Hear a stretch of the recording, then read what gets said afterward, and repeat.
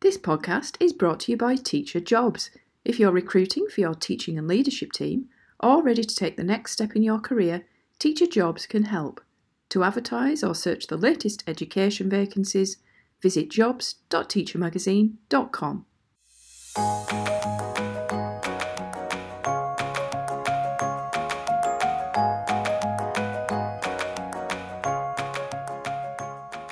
Thanks for downloading this podcast from Teacher. I'm Jo Earp. School Assembly is the podcast that explores what it takes to build a new school from the ground up. In Series 1, we're following Principal Dr. Ray Boyd and Associate Principal Rachel Lair as they navigate the exciting and challenging journey. Each month, we touch base for updates and reflections on their progress in the newly developing suburb of Dayton, located in the eastern metropolitan city of Swan in Perth, Western Australia.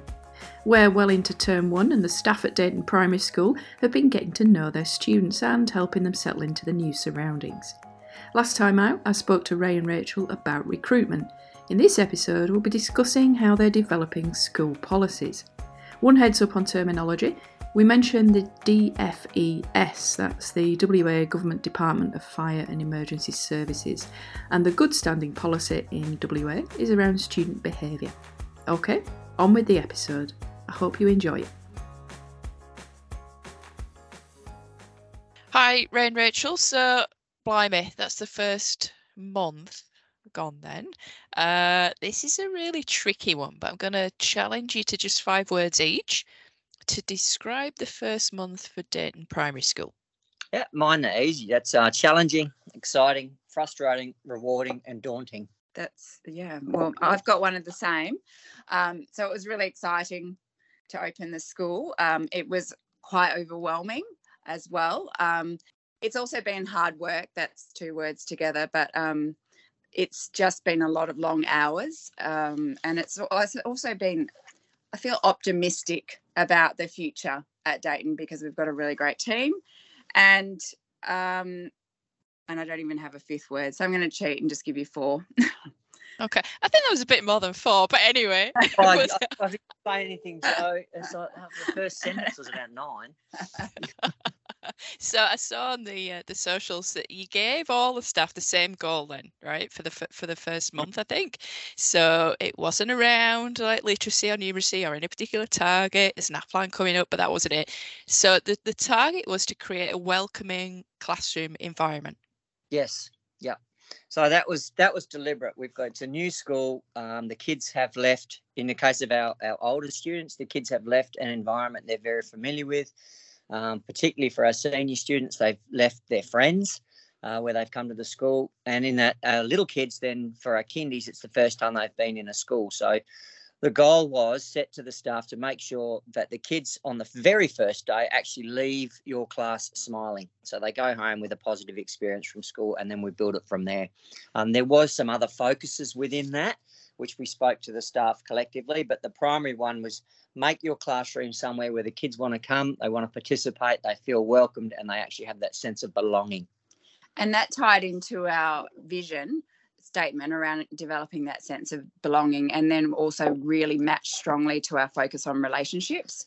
So it was about, like Ray said, that every child just wants to be at Dayton, they're happy to be at Dayton, and those continue. So even though that was the first week, we've actually continued those foci for the whole month and onwards.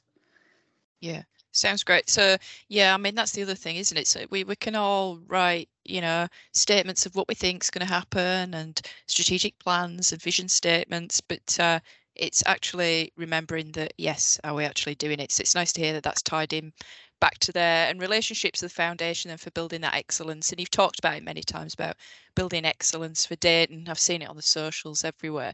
Our topic this month is school policies then. I can imagine there are loads of policy areas then to think about these days, are there? Oh, absolutely truckloads. The first one we had was around a fire plan, but we had a DFES came through and did a bit of a survey, and we've actually been taken off the plan. So that was one that got taken off our list, which was fantastic. But the first one we had to work around was whole school policy and school behaviour. And what was what teachers could do in their rooms, and then what we had as across the whole school as by way of what was expected and what was permissible in the way that the students interacted with each other. We're currently working on our, what's it called? A good standing policy, and Rachel has been going hammer and tong working on our instructional handbook.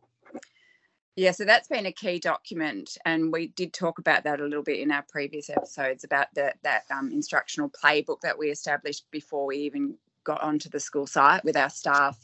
We went through that back in January, but that's framing everything that happens in the classrooms, expectations we have around teaching and learning and how that will look, our programs, instructional framework. So you wouldn't particularly call it a policy, but it's what we come back to. And also, like Ray mentioned, on our first staff meeting, we sat with the staff and we created, rather than rules, there were expectations around some key values. So we have respect, excellence, enthusiasm and perseverance, and our vision statement, which was already released to the public. So everything went back to that and how that will look. So, yeah, but there's lots more things to come. We've got a lot. And the hard bit too, Joe, is in a school that you've been in for years, the policies are just there. You've forgot what you've done. So in this school, being new, we had phys ed came and said, we got into school, so okay, we need to develop our excursion policy. So let's go back to what the department's got there and see how it's going to work here. We haven't had wet weather yet, but that one's got to come up.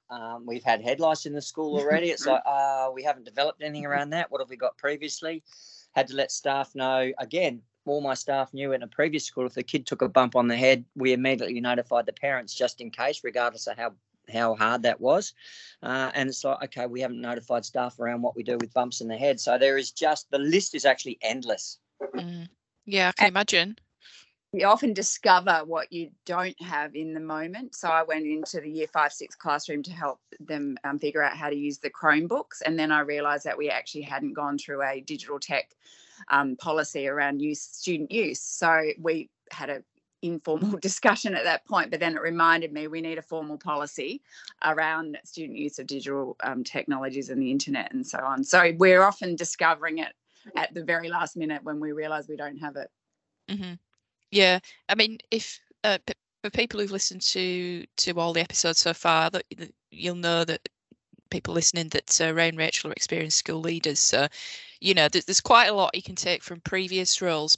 But there's, as you mentioned, Ray, there's things like education department and so on.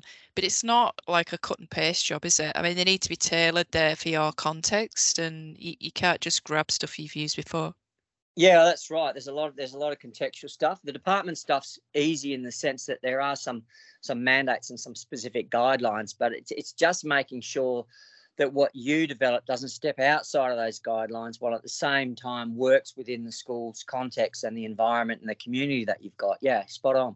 Mm-hmm. And in that regard, last night Ray had flicked me by email our good standing policy, which was largely based on what we had at our previous school, but reading through it, like you've mentioned, there were things that were quite contextual to that school. So we have to be careful that things like that don't slip through. So even though it makes sense to use what we've previously had, we do actually have to make it quite contextual to our school environment now.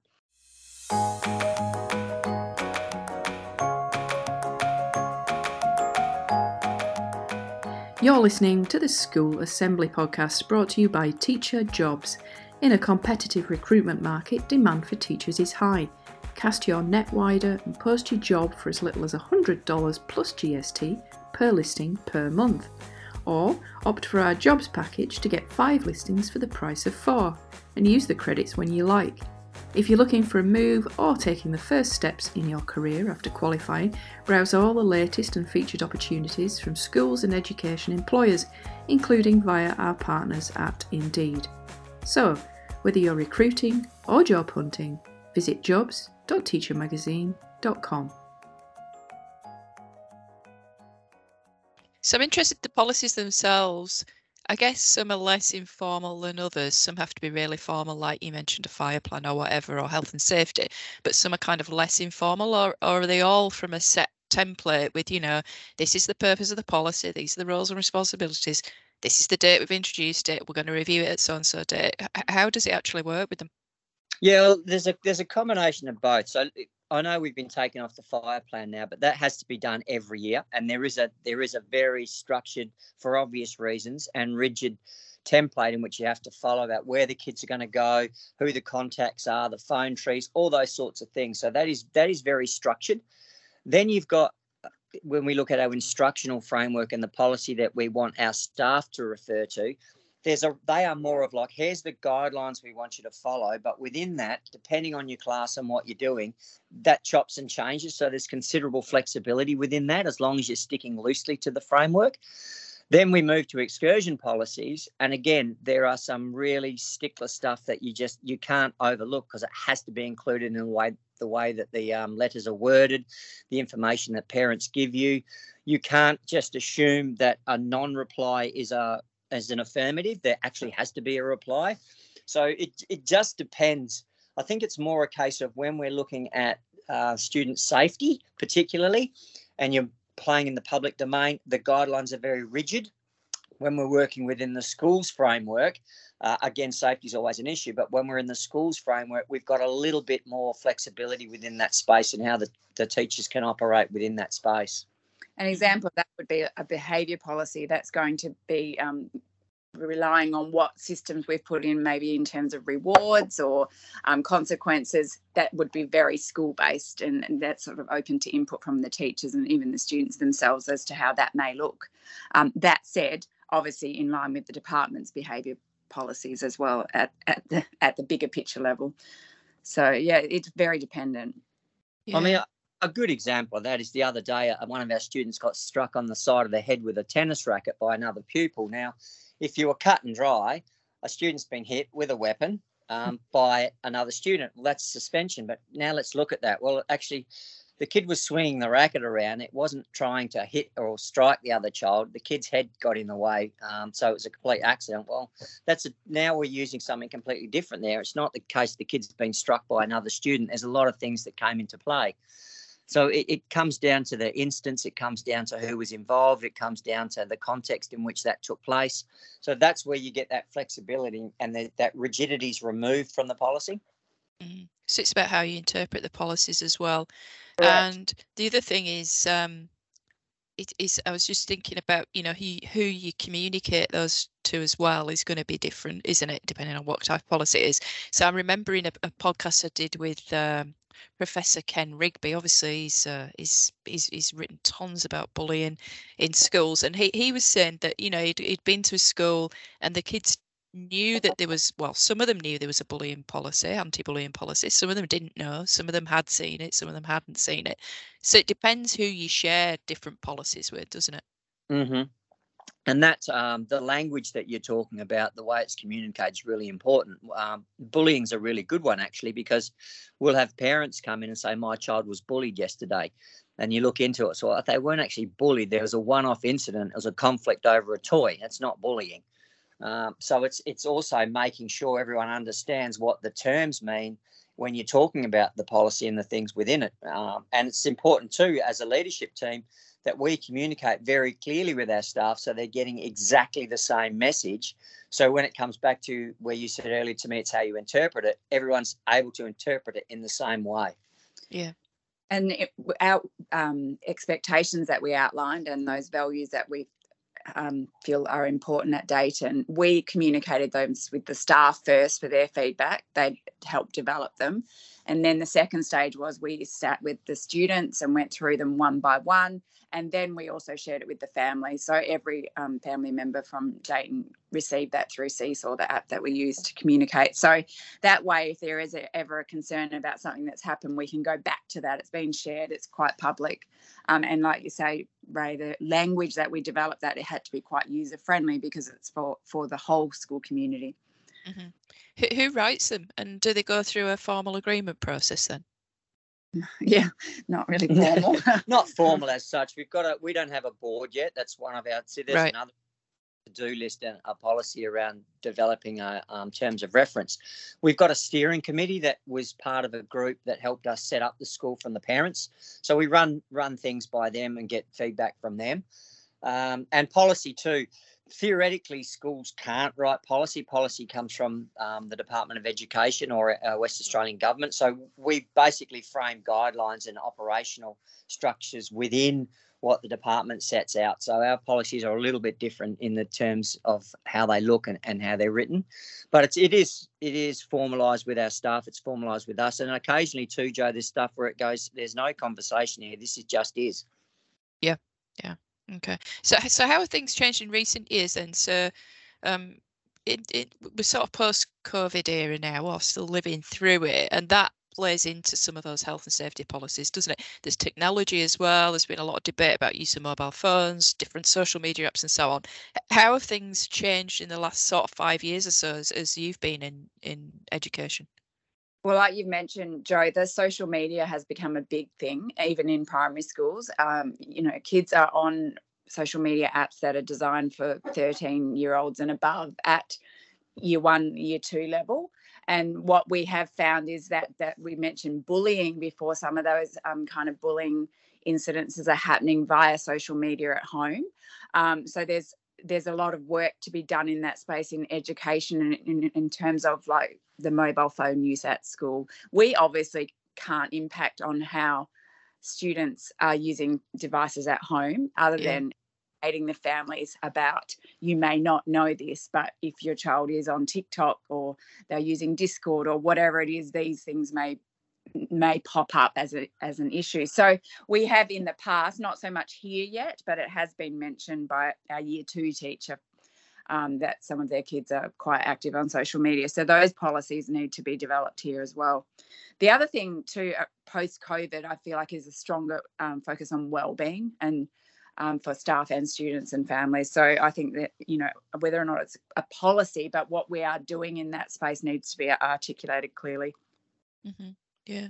And we've spoken a bit about when the different policies are in place, and you've spoken about, which ones were done first, things like that. How often would you review them then? Well, there's 2 times we would review. One is yearly. I've got into the habit now, under each policy, put the date and then under it say when it was updated, so we know. But it's always good to check, and we try to get into the habit, and we'll do that here every year going through it again. But there's also, as updates are made by the Department of Education or government policy changes, then obviously that flows down. So there's times where you may have to look at something ahead of that 1-year timeline that we've set ourselves here. So it just depends on the situation. Also, if you have you've got a policy and let's just say there's an incident where you've had to go and something doesn't work. A good example of that is your fire policy and your lockdown drills. So you run through the drill and you go, no, that didn't work. So we have to make changes there. So as we actually put them on the ground and see how they play out, because obviously what looks great on paper doesn't pan out really well when it actually hits the ground, we'll make those adjustments then. So it's just dependent on the policy, the time frame, and what's happening at the time. Yeah, that's a good point. Okay then, before we go then, let's go for your key learning, biggest hurdle, proudest achievement since we last spoke. That was at the start of February, actually, just before you opened.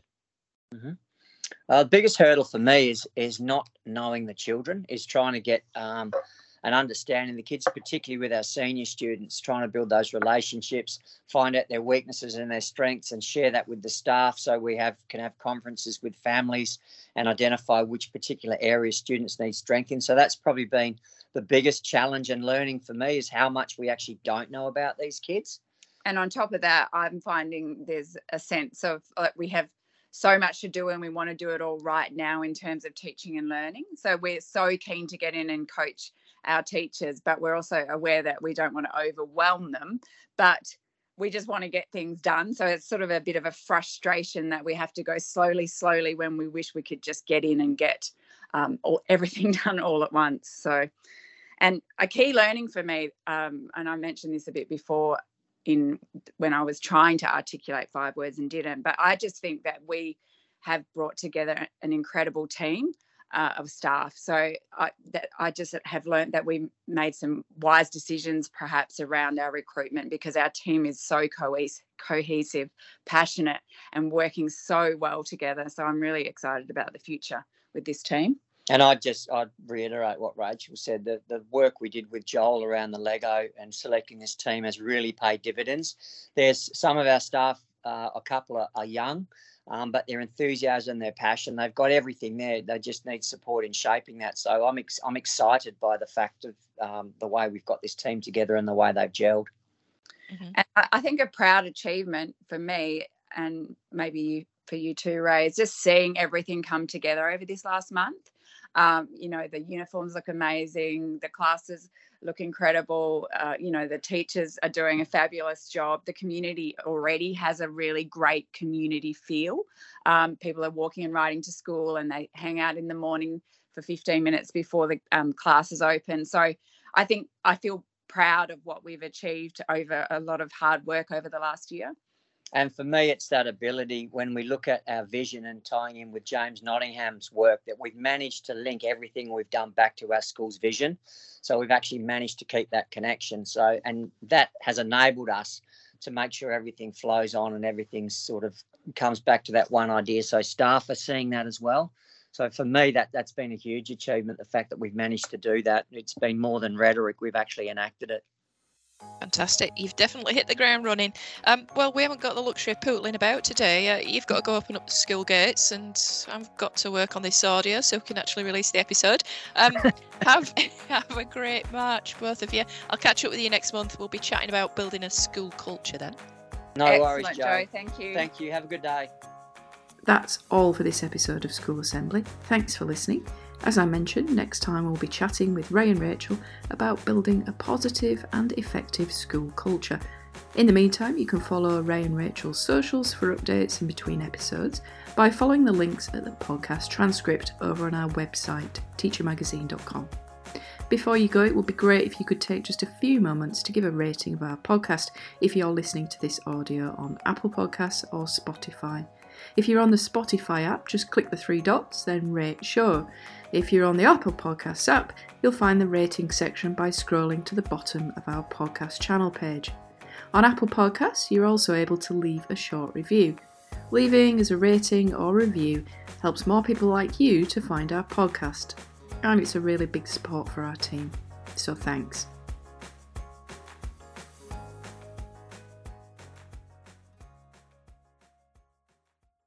This podcast was brought to you by Teacher Jobs. Demand for teachers is high. Cast your recruitment net wider and showcase your school to attract the best, or search the latest job ads to find the right role for you. Visit jobs.teachermagazine.com.